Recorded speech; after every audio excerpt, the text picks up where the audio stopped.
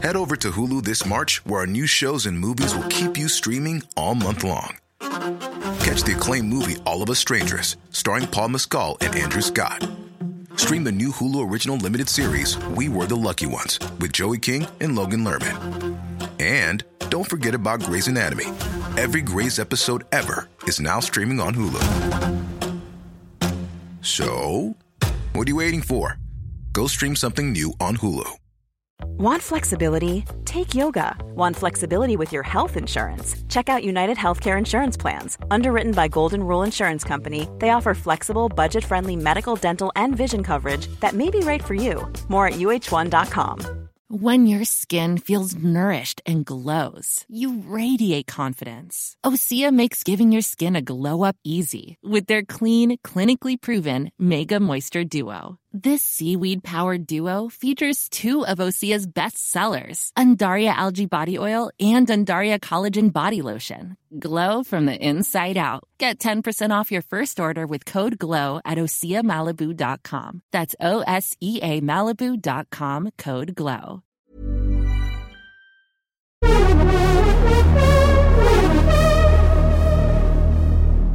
For many of us, David Bowie was one of the most important, if not the most important figures in popular music. And for many of my guests, they reference him, whether they've been intimate with him, whether they've heard his music and it's changed their life, whether they've seen him live and that had an impact on them, or whether they were fans like me, like many of you. I've got a collection of 5 artists talking about David Bowie and what he meant to them. He was the support act, if I remember rightly, and I can't remember who he was supporting. At the end of the evening, I'm at the back of the Marquee Club, brushing my hair, my waist-length hair with a few peroxide streaks in it, because I didn't know how else to get these blonde streaks. And Bowie came up and took the brush out of my hand and carried on brushing and whispered into my ear, "Can I come home with you tonight?"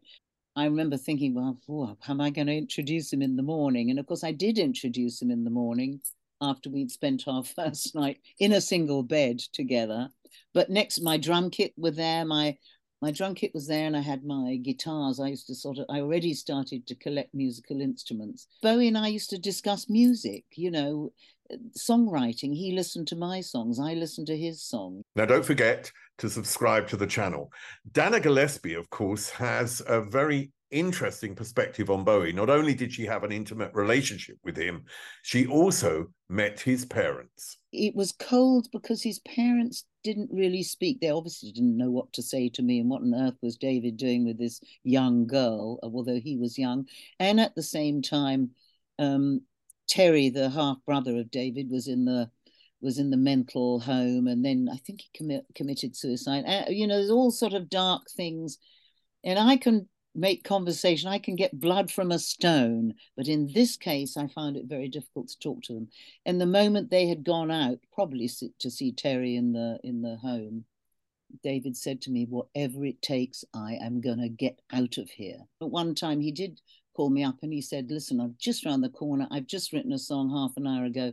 I really think you should hear it." And I had a boyfriend then called Gerard Mankiewicz, who's quite a famous rock photographer.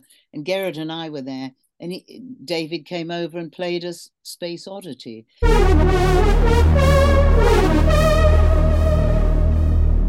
Bolan was John the Baptist to Bowie's Jesus Christ. When Mark Bolan came along, I was 16.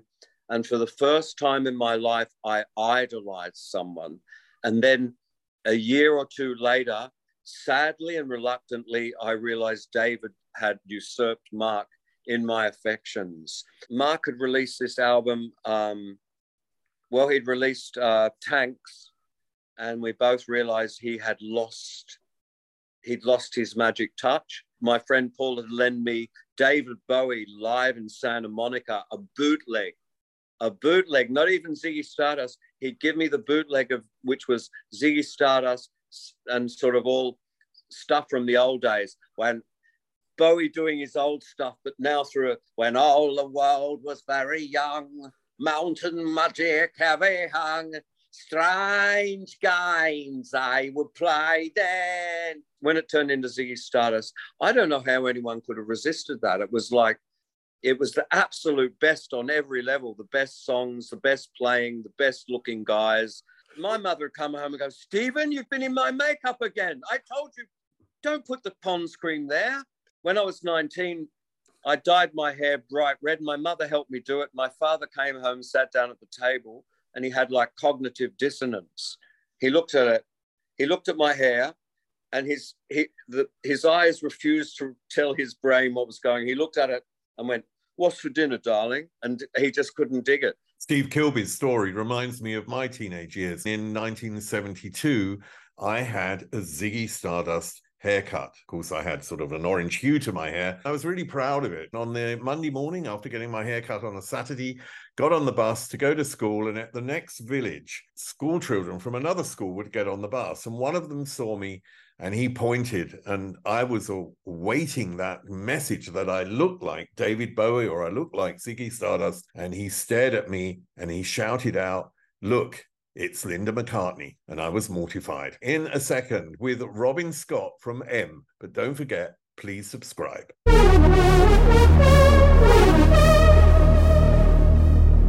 We were performing around the folk circuit, the clubs. There was a club that was in Soho in London, which I think it was called Les Cousins. On the bill that night, I was on the bill, he was, and Ralph McTell.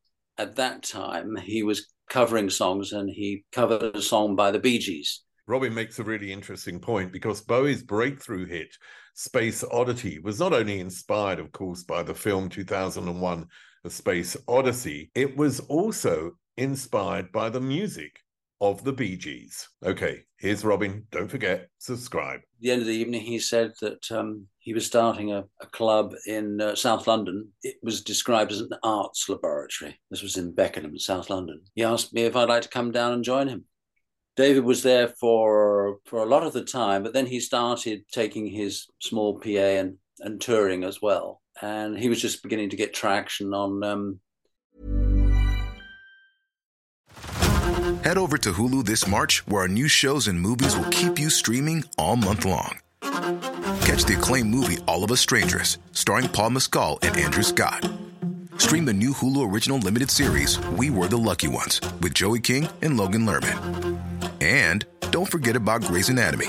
Every Grey's episode ever is now streaming on Hulu. So, what are you waiting for? Go stream something new on Hulu. His music of that period. We kept crossing paths, and when he rang up, I was working in Montreux at Queen's Studio, and said, "Can I come down?" I said, "Yeah, absolutely." So it was that sense of feedback from people, I suppose, where there's a kind of mutual sort of respect. That's really nice. Marcella Detroit from Shakespeare's Sister has a totally other perspective.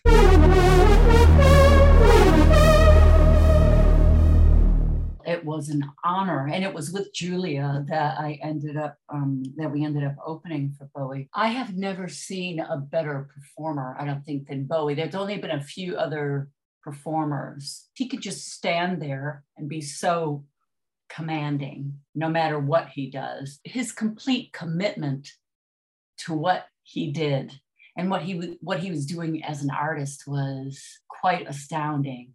Just that commitment and that connection to the music, to what they were doing, that is so important, and just transports you to another place. You go on a journey with them.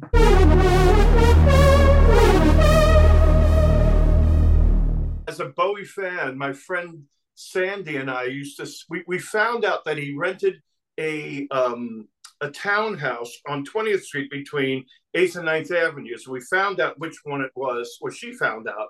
And we used to sit on his front steps waiting for him to come home from work. We thought he would come home at 5 o'clock and he'd have to step over us to go into his house. And we sat there we would take the subway into Manhattan and sit there for like weeks on, days. And not today, let's go tomorrow. And of course, we never met Bowie. Man Parrish's childhood dream was about to come true when he met Cherry Vanilla. Now, Cherry Vanilla was one of the actresses for Andy Warhol, and she became a publicist for Bowie. One day, Cherry said, Angie Bowie called me down the block and wants to know if you want to go to the circus. And I thought I'd take you as a thank you because she couldn't pay me. And I said, sure. We went to Bowie's house. And I was like, oh my God, I've got a David Bowie's house, you know? I went up to the second floor, which is their living room.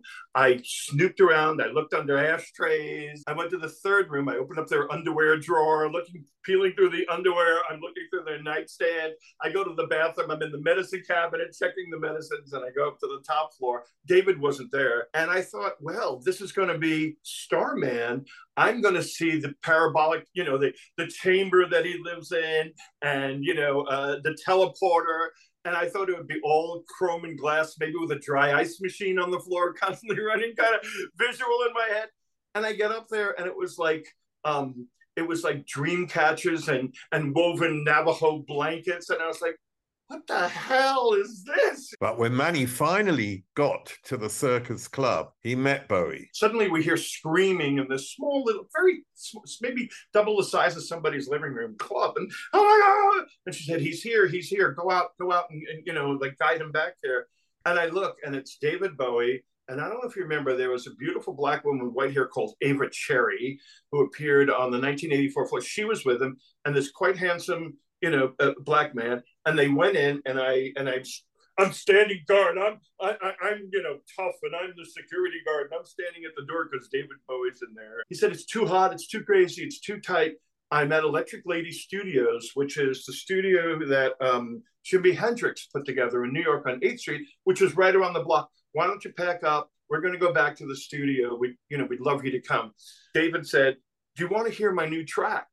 And we were like, yeah, sure. He says, this guy over here, and he pointed to a handsome black guy, and he said, this guy, his name is Luther Vandross, and he's a background singer, but he's going to be somebody someday. And he pushed up a couple of faders. He said, it's a rough mix. Don't judge it by then, but it'll be great.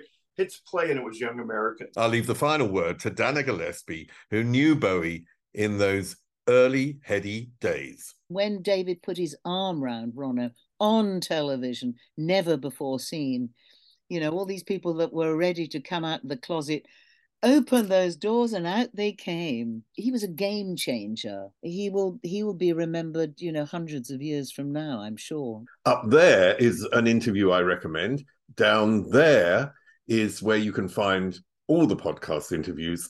And here is where you can connect.